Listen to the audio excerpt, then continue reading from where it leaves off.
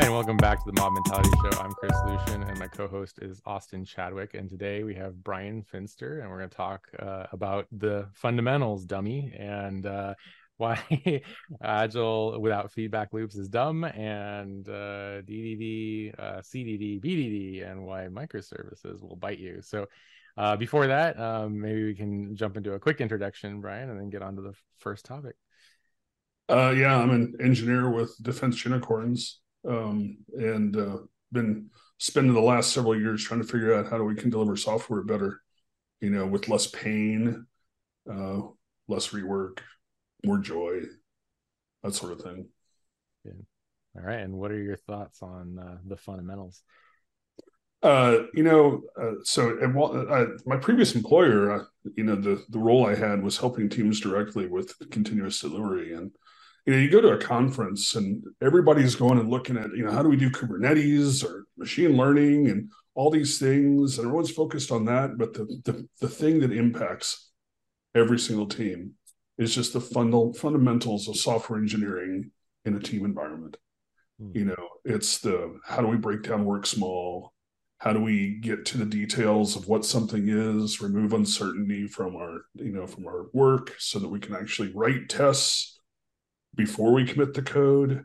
I don't care if you're doing test-driven development, but by God, commit tested code, and there's, just not focusing on delivery pipelines being the only way we go. We don't bypass them. We don't disable quality gates in an emergency. Just the fundamentals of just good software engineering. It's not even like clean code. It's just like do the basics. And people skip that and they go for the shiny stuff and deliver garbage and wonder why we can't sleep at night. I often talk to people about conferences that I, suggest versus not. And there's this infatuation with vendor conferences. And, like reInvent builds all the way to, KubeCon. And it's like the people putting on the conference are just trying to kind of indoctrinate you into their ecosystem as hard as possible, versus the conferences that maybe unconferences I think are among some of my favorite, where you are talking about systems thinking, lean, agile, and other things like that. But I have a really hard time thinking that a $5,000 conference in a Vegas party is the right way to spend your time learning about something going forward. But also, some people just don't even think of testing as a fundamental. Yeah, this is it's the industry is just really messed up. I mean, it's incredibly frustrating. When I have to argue with people that yes, test your code, that's QA's job. You might want to understand the business problem we're trying to solve. No, that's product's job. I'm just here to code and make sure I have good algorithms. And I'm like, no, you're a software engineer. You're not a typist. So, do you have any suggestions for people in that same scenario facing that same difficulty? Is there, You mean people who want to do better or people who don't want to do better? Because I have suggestions for both. Yeah, I mean, so I was referring to the people that maybe don't want to do better or don't even know what better looks like. I think that's a really interesting question. I think people. So yeah, there's buckets, right? There's people who want to do better and they've seen better and they want to and they know what better looks like. There's people who don't know what better looks like, but would try to be better if they did. Yeah. For those two groups, read Modern Software Engineering by Dave Farley. In fact, I think that should be required reading for anybody in the industry. That they should just read Modern Software. That's a great book. It's like I read that book. I was like, yes, why didn't I have this as a child? It's so good. I got my copy on my birthday. I was so happy.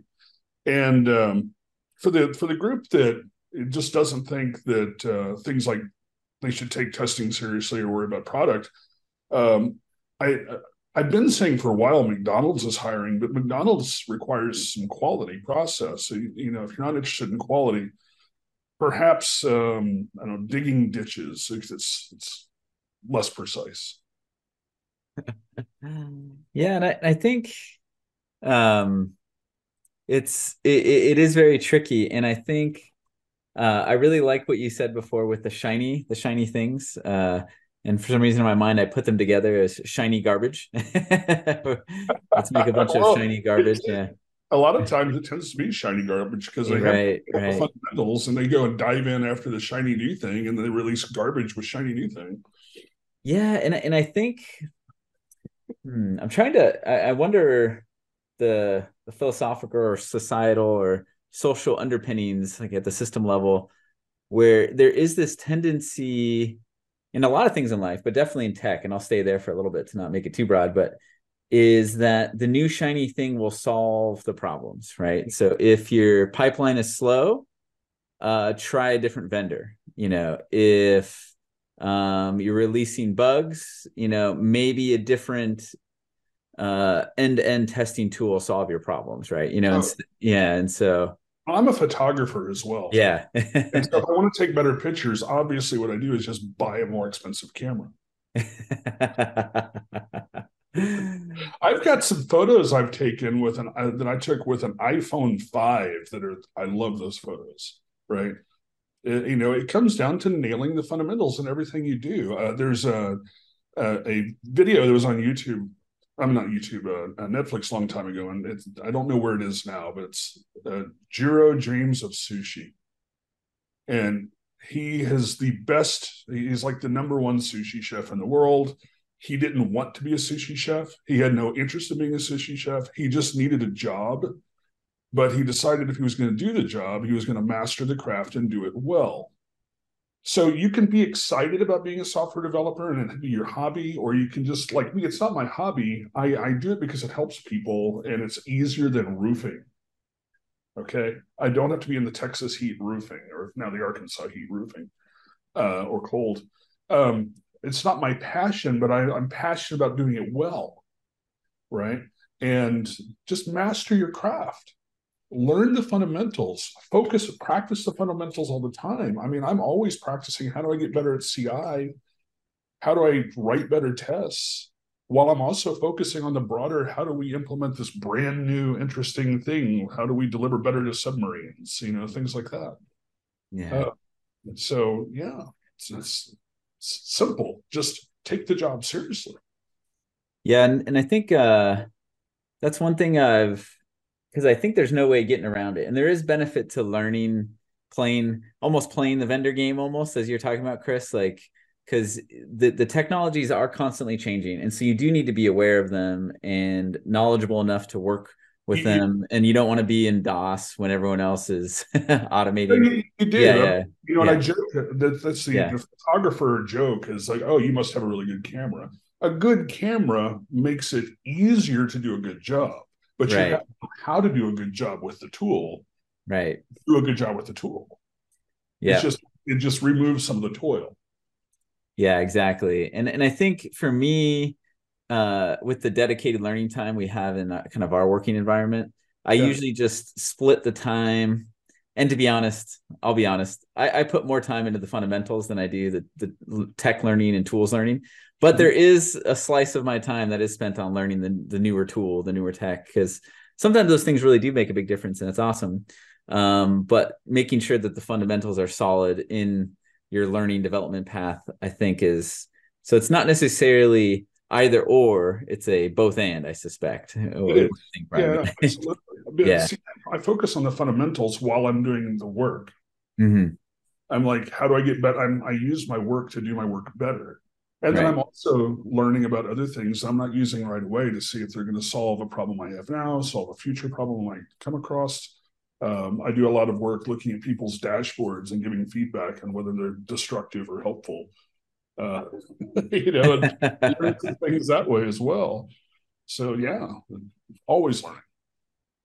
Yeah. What's an example of a destructive dashboard?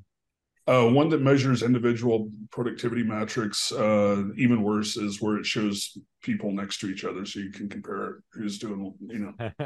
That's obviously a In destructive the rat metric. race, right? Yeah. Yeah, or compare teams to each other. Who's deploying more frequently. Yeah, I'll do that. Nice.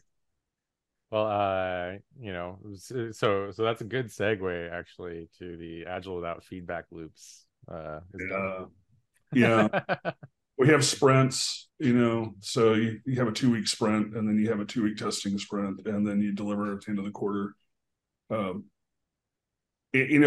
whole thing, for me personally, my opinion is if you don't have the ability to deliver daily, and you're not getting daily feedback, whether you're delivering to production daily or not, you're in no way, shape, or form agile, because you can't respond to events real time, right?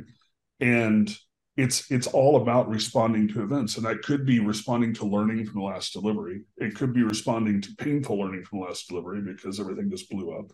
It could be responding to the latest security breach that we need to go and patch, right? If you don't have the ability to immediately respond, you're not agile. So stop saying you are. So 2 weeks is too long. Oh my God. I tell teams all the time that if you don't have enough time to get your work done in a 2-week sprint, use a 1-week sprint, because the problem isn't that you're not working harder. The problem is that you're trying to plan for too long a period of time. It's very hard to plan for that amount of time. Plan for 1 week, and then break everything down into I hate the whole Scrum thing of a story shouldn't last longer than a sprint. No, a story shouldn't last longer than 48 hours, because there's too much uncertainty in a 4-day story, 3-day story. So break things down small, and you'll actually learn how to be able to pivot. Or I saw something the other day that just blew my mind. Oh, well, the product owner shouldn't come in and change the sprint goals. No, they should be able to come in and say, hey, tomorrow we need to pivot and stop doing what we're doing now and start doing this next thing because priorities changed. And we should have work broken down small enough where we don't have to park the whip. We should just be able to deliver that thing, it's done, and move to the next thing because the product priorities changed. The goal is to serve the needs of the product, not to serve our needs. Our wants to have, I don't want things to change. No, sorry, you're in the business of changing things. That's literally the job. Yeah. And I definitely seen that. And maybe it kind of goes back to what you're talking about before with, I think it maybe goes back to awareness, because it seems so offensive and ridiculous because you've never seen it. It just feels like I guess I was at a place a while back where the way these kind of principles were perceived is you don't change how you work. So ignore the fundamentals, kind of what you're talking about before, but magically just be able to do this stuff, right? Right. Yeah. Just don't make errors, just deliver every day. 100%. Yeah. And I have a lot of empathy for people who think of it that way or have never seen what good looks like, because I've worked with a lot of teams when I was, doing a dojo where they just don't know what good looks like. And so they can't imagine why what they're doing is hurting them. They've always just been in pain. Right. And so it just feels like normal. I started having anger issues when it's like, why did I not, how could I have lived this long in pain once I just had the pain go away because we just worked better? It's like, why did nobody tell? This is the job. And keep doing the job. And it doesn't have to hurt. And all this except for CSS. All right. Yeah, the CSS does have to hurt. Yeah, CSS but it doesn't have to hurt. And so showing people what good looks like and what's possible, and then getting them to have enough faith to try, right? Just so they can get over the hump. and see, oh, things can actually hurt slightly less. It's not a and I'm talking a lot, not letting you guys talk, but it's not a way to drive people harder. It's not just a relentless death march. No, it's freeing up time so we can think, so we can do our jobs better. So when I first joined the team that eventually kind of started mobbing together, yeah, there was a lot of resistance to changing the way we do things. Like it was like, oh, this agile stuff is like a very pie in the sky type stuff, and we're never going to do that because our context is too complicated. And I always love that, by the way. yeah. Supply chain at Walmart, I really love that. Yeah.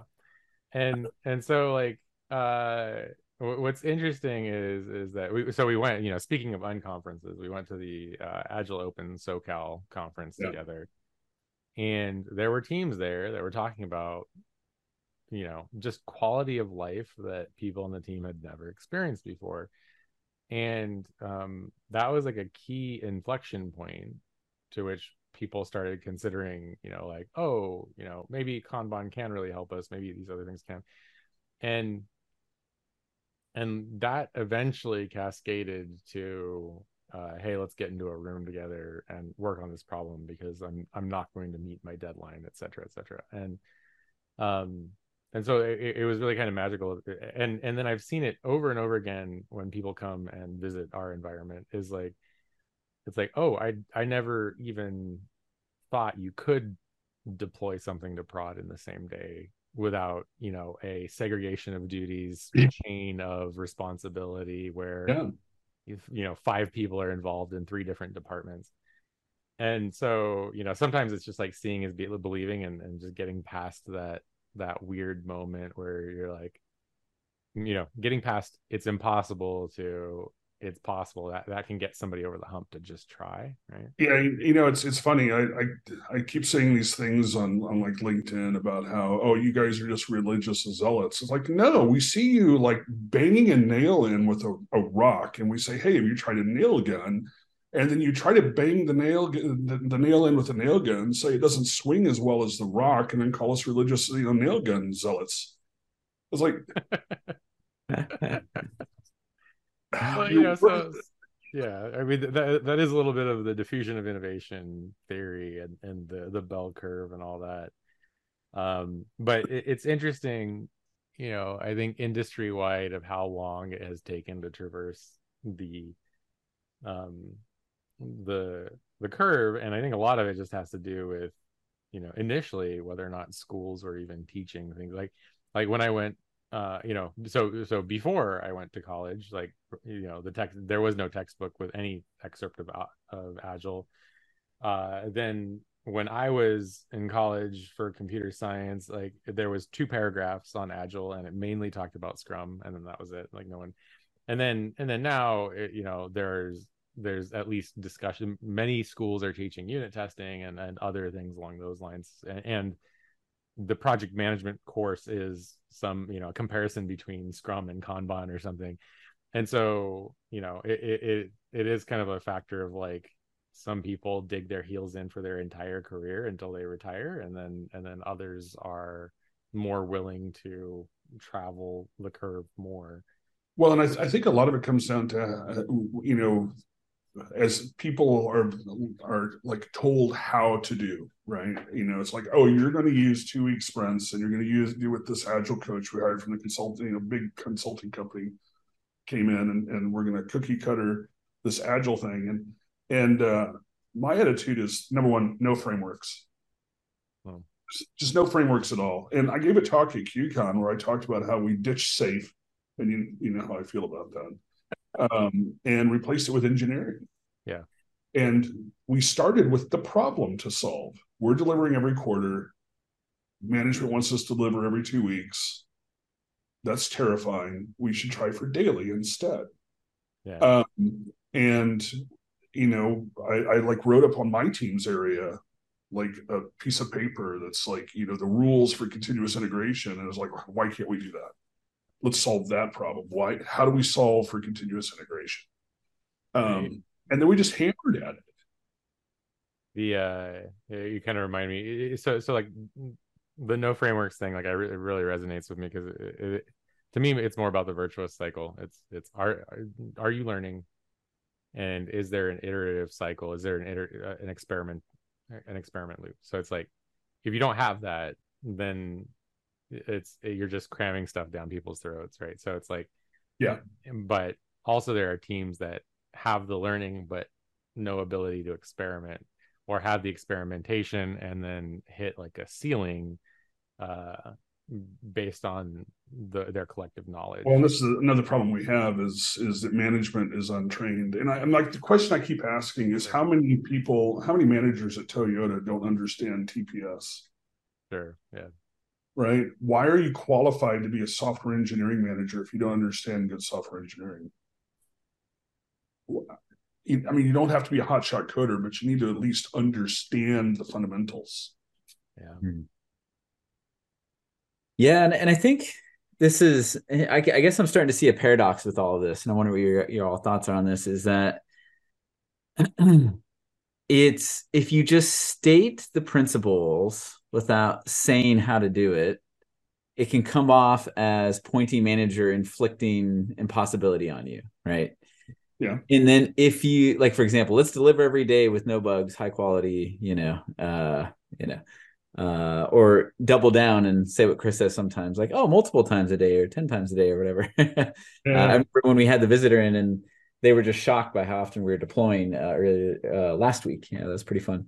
But the problem is if you just state the high level principles but don't show how you do it. And then the other side of the dilemma is here's a way to do it, and then you must do it this specific way, right? And so it's kind of so I've had to navigate that personally. Yeah, right. Yeah. And, so that first one is like, why can't we do CI? I didn't know either. It's not like I had ways. I just was not telling them, right? It's like, yeah, I'm reading books and consuming things on the internet and throwing stuff at the team and said, hey, what if we try this? And other team members like, what if we tried this or tried this? We did occasional mob programming just to break up the routine, and so we were all trying different things. But in the dojo, we created all these playbooks based off of the fundamentals that everybody was messing up, that we had good answers for, but we didn't say go do this playbook. Like, hey, here's some problems that you guys have.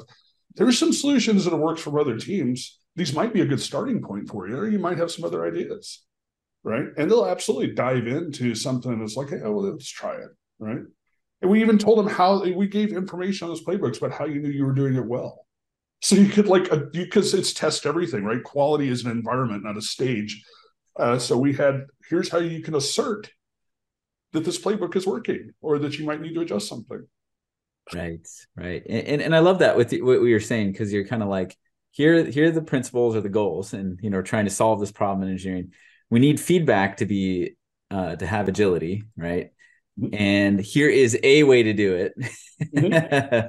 Right. And then I think what Chris was talking about, once a way is demonstrated that they can concretely see and feel and touch, in the software way to touch it, so to speak, then it's no longer just an infliction of an impossibility. It's kind of like, oh, this actually can be done. and yeah, I love how, and I think like what you said, one of the first things you said earlier was, well, here's a book from Dave Farley, right? And just being aware that someone's published something on it, and it can be the start of someone's journey, I think. So yeah. I think Dave's book does a really good job of challenging us to be better us, and giving us some things to look at to how to get that done, right? Because his stuff does a really good job of navigating that as well.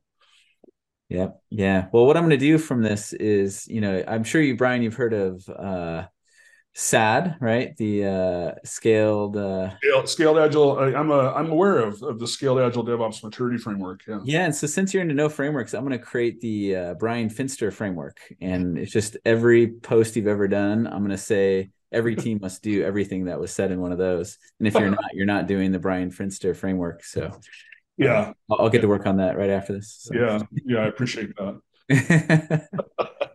It might be a good transition to all the DDDs. So DDD, CDD, BDD, and microservices. Why these things might might come out and bite you.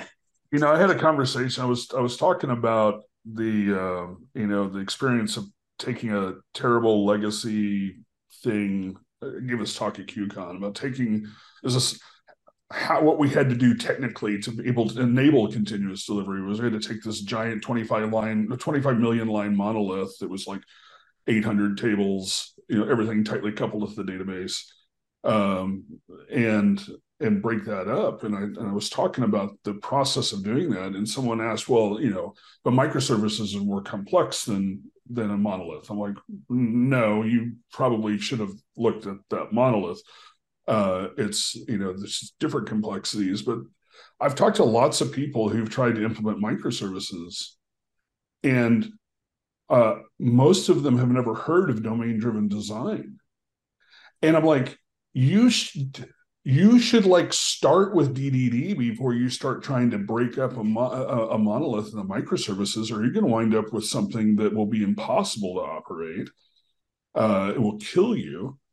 And from there, one of the other things I talked about in that talk was how important contract-driven development was for decoupling teams from each other, and which is tied directly to, you don't even have to do microservice architecture. If you're going to do a service-oriented architecture at all, you need to understand how to do contract-driven development.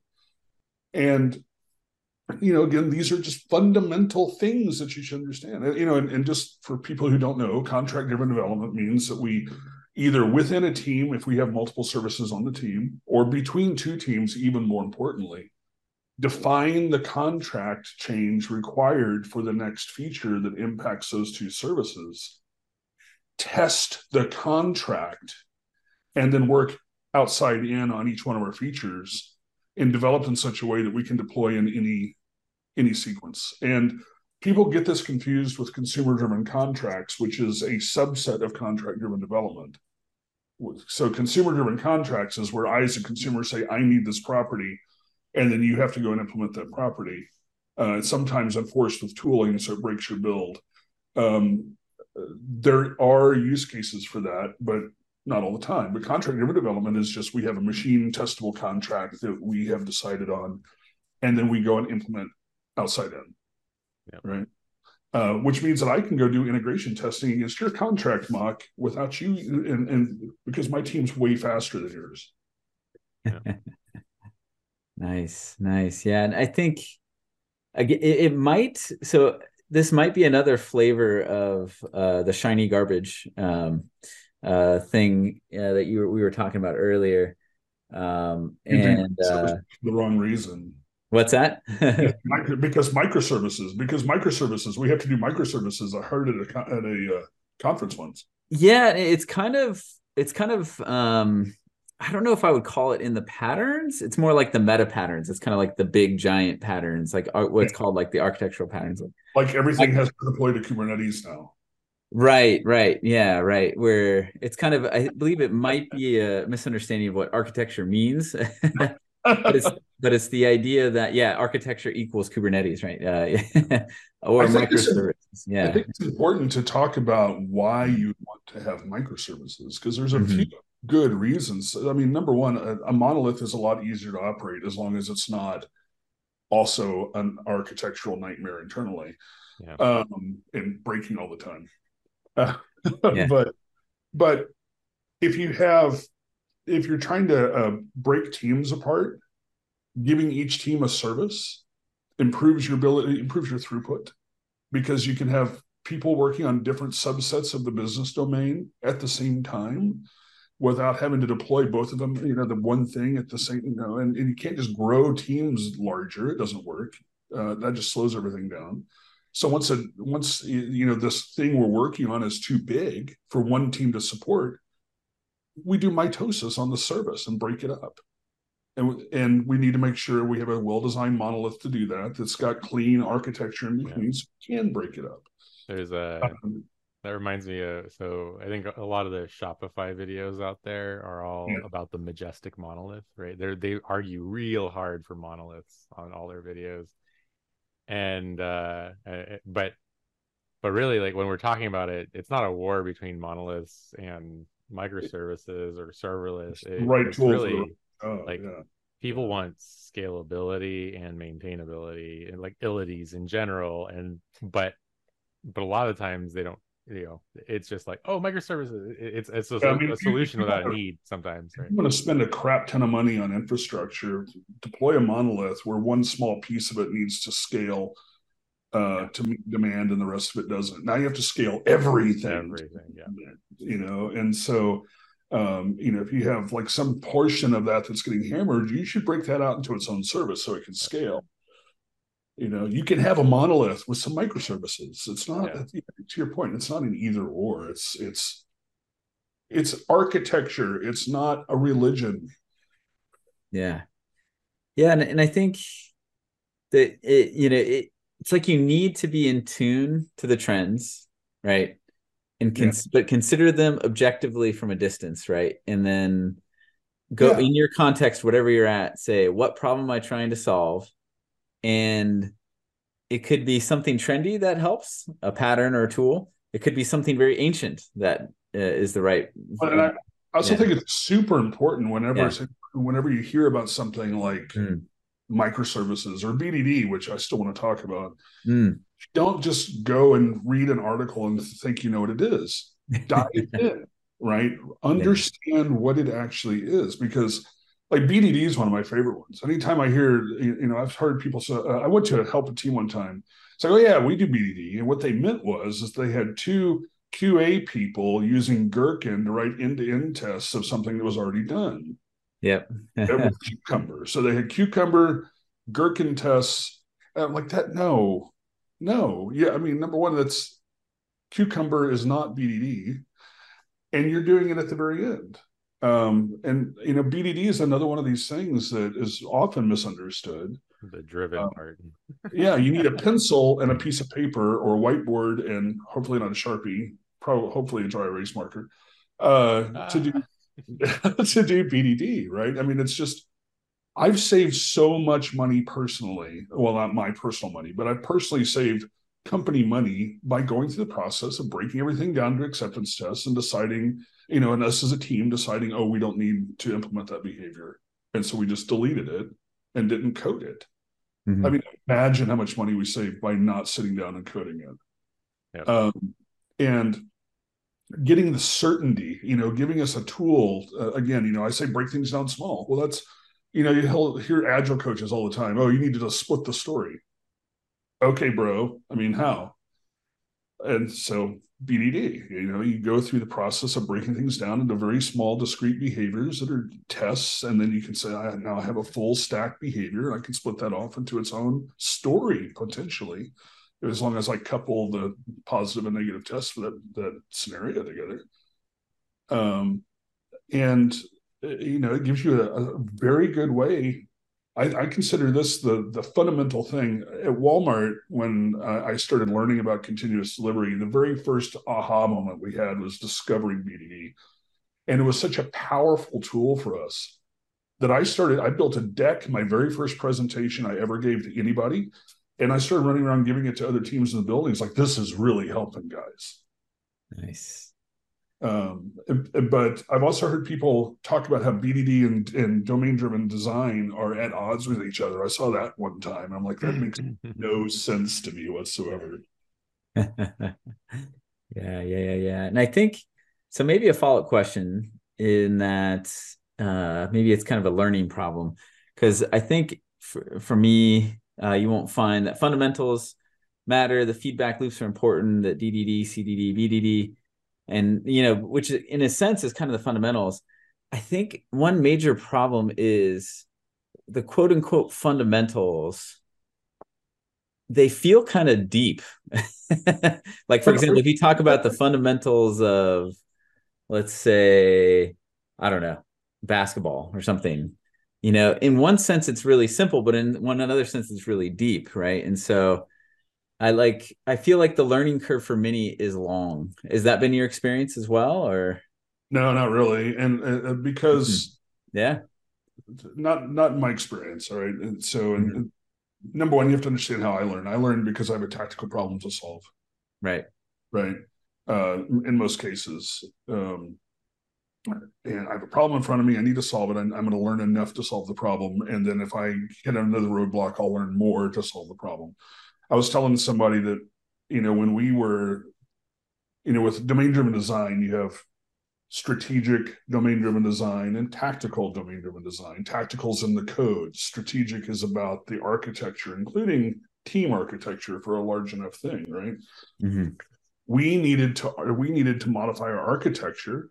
We didn't know it was called the reverse Conway maneuver at the time, though we did know about Conway's law. We needed to architect the teams to do that. I and the others who were on this effort, we didn't go and buy Eric Evans' book and read it from cover to cover and become experts at DDD. I found it was like the quick guide thing, and learned just enough to get through this process of how do we break up the teams the right way, right? And so just do just-in-time learning of the next thing you need to tackle. With behavior-driven development, that took a lot of practice. That took me watching a lot of videos, because the hard part with BDD as an engineer is to not think in implementation. And looking at every single test as you're going through, each one of those scenarios as you're doing it, and saying, okay, we're going to write it wrong, and then we're going to strip out the implementation details and then make it make sense. Mm-hmm. And learning to not think in implementation, think of the business, behavior you're trying to implement. That was the hardest thing for me. And it just takes practice. It's like riding a bicycle. That takes practice too, right? You can't just fall off a bike and say, yep, that doesn't work. Yeah. Contract-driven development was a lot easier. It was just convincing people to stop sending, kind of vague descriptions of JSON in email. Yep. Yeah. I've been on the. We're going to use Swagger. Yeah, I think I've been on that contract-driven development journey before too, where you see that going on and then you step in. So yeah, that just-in-time learning for the problem at hand, I think lowers the bar in a reasonable way, right? Because you get, if you're looking at the original DDD book, it's big, right? Or if you look at any book on BDD, it's big. I've never read that whole book. Yeah, right. And so I think, so if it's almost comes back to the messaging problem we were talking about earlier. It's not like reach this ideal and you have just to conjure a way out of nothing, right? Or learn DDD. Oh, go ahead. I'm sorry. When I was learning how to test. Yeah. One of the things I stumbled on was X unit test patterns, and I spent the $80 for that book. Mm-hmm. That book has a killer feature, which is anti-patterns and solutions inside the back cover, where there's normally just like white paper on most books. It's like, this thing is that dense that there's text on the inside of the hard cover, right? That's how I consumed that book, right? It was like I was looking for this problem. Okay, flip this page and it discusses that problem and potential solutions. I didn't read that 900-page book. Mm-hmm. Yeah, I solved the problems that I had in front of me. Nice. And this is the approach. You guys know about minimumcd.org, right? Yes. Okay. Well, that was a project that we put together, and we specifically, because people are hurting themselves with CD because they're not looking at it the right way. And we specifically framed it as problems to solve, not solutions. There are things in there with like experience reports and things that people have tried that have worked. And go look at this content over here from Dave Farley and Jess Humble and like all these other things. Liz Keogh, all these great people that have helped us learn. Go look at this material, but solve these problems. If you can solve these problems, you're doing it correctly. If you haven't solved these problems, you're not doing it correctly. Nice. Yeah. And I think you're right. The problem solving mindset. And we're going to ask you if you have anything to plug here in a couple of minutes. But one thing I will plug is just sharing a way, but that I know you're familiar with it, Bryan, but is that one thing that's really nice about mob programming is you're in the flow of the current problem. Mm-hmm. And if there's someone who has the expertise, whether it's shorter feedback loops, fundamentals of testing, or CD, they can help share in that moment and help and show what it looks like, right? And help others learn and, even start learning sessions or give guidance on things to learn on the side. It's a natural way to kind of do what you're talking about without needing to read the 900-page book. But even without mobbing, I see what you're saying. Like, I'm currently experiencing a problem. Let me research solutions to it, with these kind of feelers out there, right? And I could see that helping a lot. Yeah, and I was in a situation where I was the one who was trying to lead the charge to help us get there, and nobody else on the team knew either. Right. So, mobbing wouldn't have helped us for that Yes. problem. And these were the big gnarly things that we had to, like, how do you write a good unit test? We did do mobbing on things when we were trying to move people from Java to Node. We did a lot of mobbing sessions. We were trying to help people translate and understand that even though JavaScript kind of looks like Java, for the love of God, don't treat it like Java. it's not. Mobbing accelerates the diffusion of innovation curve among a group of people, for sure.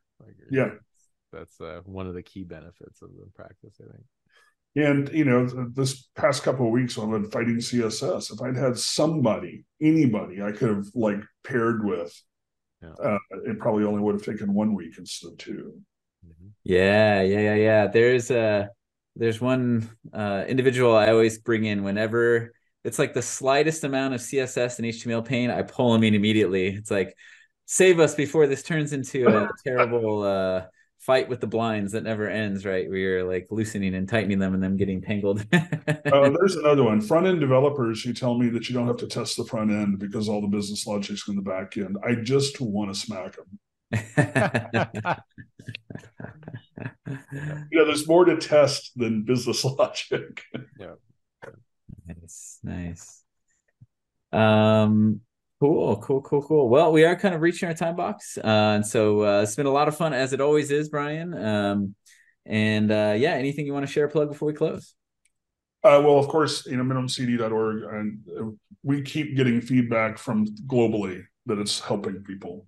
People will just go out there and throw posts and say, hey, you should go look at minimumcd.org. So that the fact that we built something that people are finding useful and that started as basically a rant is good. Of course, Scaled Agile DevOps Maturity Framework. If you go to sadmf.com, our sales team isn't great because, the certifications are a lot less expensive than other certifications out there. So we can't really afford a sales team. But other people find this value in that as well. And also, there's the Dojo Consortium. I don't know if I mentioned this before, but dojoconsortium.org, I was able to open source most of the playbooks that we built inside the Walmart Dojo. There's a lot of content that has helped a lot of teams out there. It's just not, I don't push it enough. Yeah, and one other thing, a friend of mine, Tracy Bannon, and I, we kept having coffee in the mornings once a week, and decided this and bantering back and forth. We're both very passionate about what we talk about, and sometimes we agree and sometimes we don't. And we decided we should turn that into a podcast. So we've been going on for about 18 months now, averaging about one a month, really. So if you go to the DevHops podcast on YouTube, look for me and Tracy Bannon. We've had lots of good guests. We had Dave Farley on. We've had Billis Fairgraven, who was the director of platform at Walmart, on a couple times. We keep getting people to come and share with us. So, yeah.